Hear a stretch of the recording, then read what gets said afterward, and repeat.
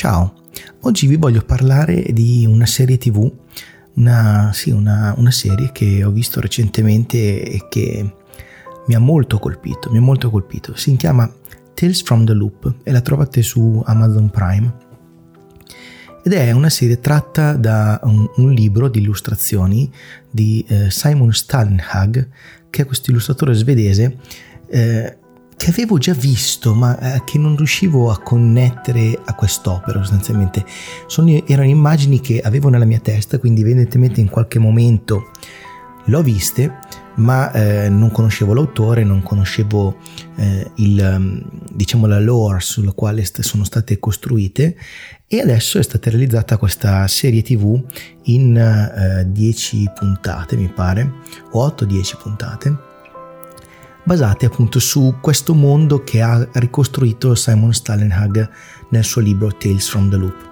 Sostanzialmente si tratta di un mondo retrofuturistico. Che cosa intendo? Intendo che è un mondo basato sono storie basate sull'ambientazione anni 80, ma con elementi di molto futuristici, quindi ci sono le macchine degli anni 80, i telefoni degli anni 80, le case degli anni 80, le televisioni degli anni 80, ma intorno si muovono dei robot, oppure ci sono queste costruzioni che sembrano aliene, perché nella storia originaria quella di Simon Stalenhag, sostanzialmente negli anni 40 è stato creato una specie di acceleratore di particelle simile quello del CERN a Ginevra, e questo acceleratore di particelle sostanzialmente in qualche modo genera delle anomalie temporali, spazio-temporali, no?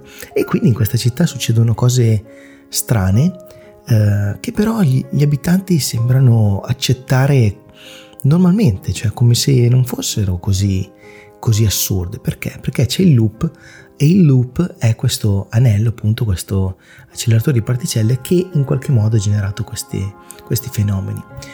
E siccome ultimamente gli anni 80 stanno andando fortissimo, cioè abbiamo una pletora di serie, di musiche e di film, addirittura è stato riproposto al cinema i Goonies. Siccome abbiamo appunto questa pletora di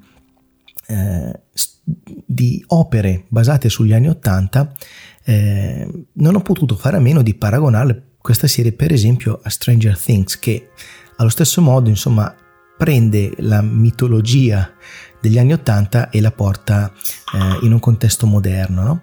E questa cosa qui sostanzialmente che cosa mi dice? Cioè, prima di tutto mi dice che certamente chi ha realizzato questa serie aveva in mente un target diverso, mentre Stranger Things è una serie pensata per noi, cioè per la mia generazione, di persone che con un potere straordinario ci avrebbero salvato il mondo. Tales from the Loop è una serie per persone che hanno un pochettino perso questa tendenza a voler salvare il mondo a tutti i costi che avevamo noi negli anni 80, cioè ci sembrava tutto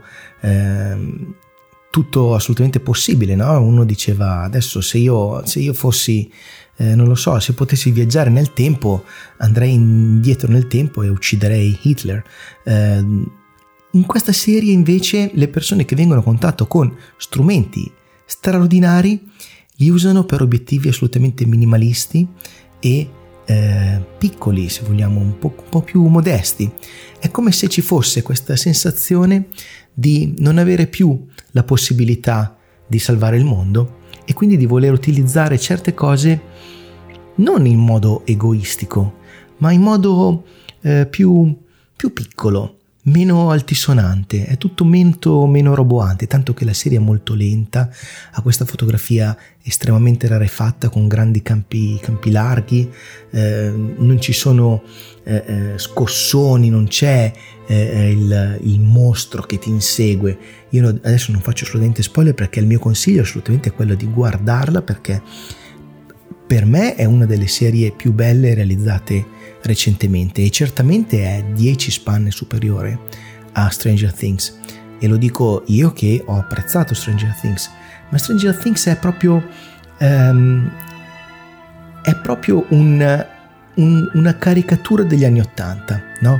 È proprio un revival bello e buono, buttato in faccia a chi li ha vissuti, e chi non li ha vissuti lo vede come un'avventura comunque di gusto retro, mentre invece Tales from the Loop ha un'atmosfera veramente incredibile.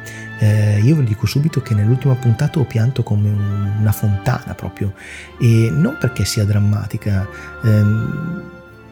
insomma ci arriverete, se la vedrete ci arriverete, e io non ho potuto fare a meno di mettermi a piangere per come sono stati bravi a costruire un insieme di emozioni passate veramente piano, tutto molto sottile, molto cerebrale, a differenza appunto di Stranger Things che ti butta in faccia il mostro, ti butta in faccia il down under, diciamo il sottosopra, c'è questa ragazzina con il potere di spostare le cose eccetera. Qui è il trionfo dei nerd, non so come dire, è una serie estremamente razionale, non a caso è stata fatta credo da uno svedese. Non credo che sia stato un caso il fatto che sia stata realizzata da uno svedese la serie di illustrazioni, no? Ed è, guardate, io ve la dico così, forse una delle migliori serie TV che ho visto recentemente. Sceneggiata molto bene, la fotografia è fantastica, una colonna sonora che è quella che state sentendo adesso come sottofondo, che è estremamente delicata come la serie, e quindi ti accompagna con questo ritmo incalzante, con queste musiche non preponderanti, sono un sottofondo costante, e ci sono tanti temi interessanti che vengono sviscerati in questa serie. Ve la consiglio veramente caldamente, sia dal punto di vista narrativo che dal punto di vista tecnico. È proprio una gran serie che sono contentissimo di aver visto un pochettino per caso, e tra l'altro questo mi ha consentito appunto di recuperare dai cassetti della memoria, no? Che uno ha sempre in testa, appunto le illustrazioni di Stalenhag, che avevo rimosso, cioè sono sicuro di averle viste, perché quando ho visto le prime scene della prima puntata ho detto ma io ste cose le ho già viste, dov'è che le ho viste? Poi vado ovviamente a cercare su Wikipedia eccetera, e capisco che era realizzata da Simon Stalenhag, allora vado a cercare Simon Stalenhag e mi rendo conto ovviamente di dove le avevo viste e perché.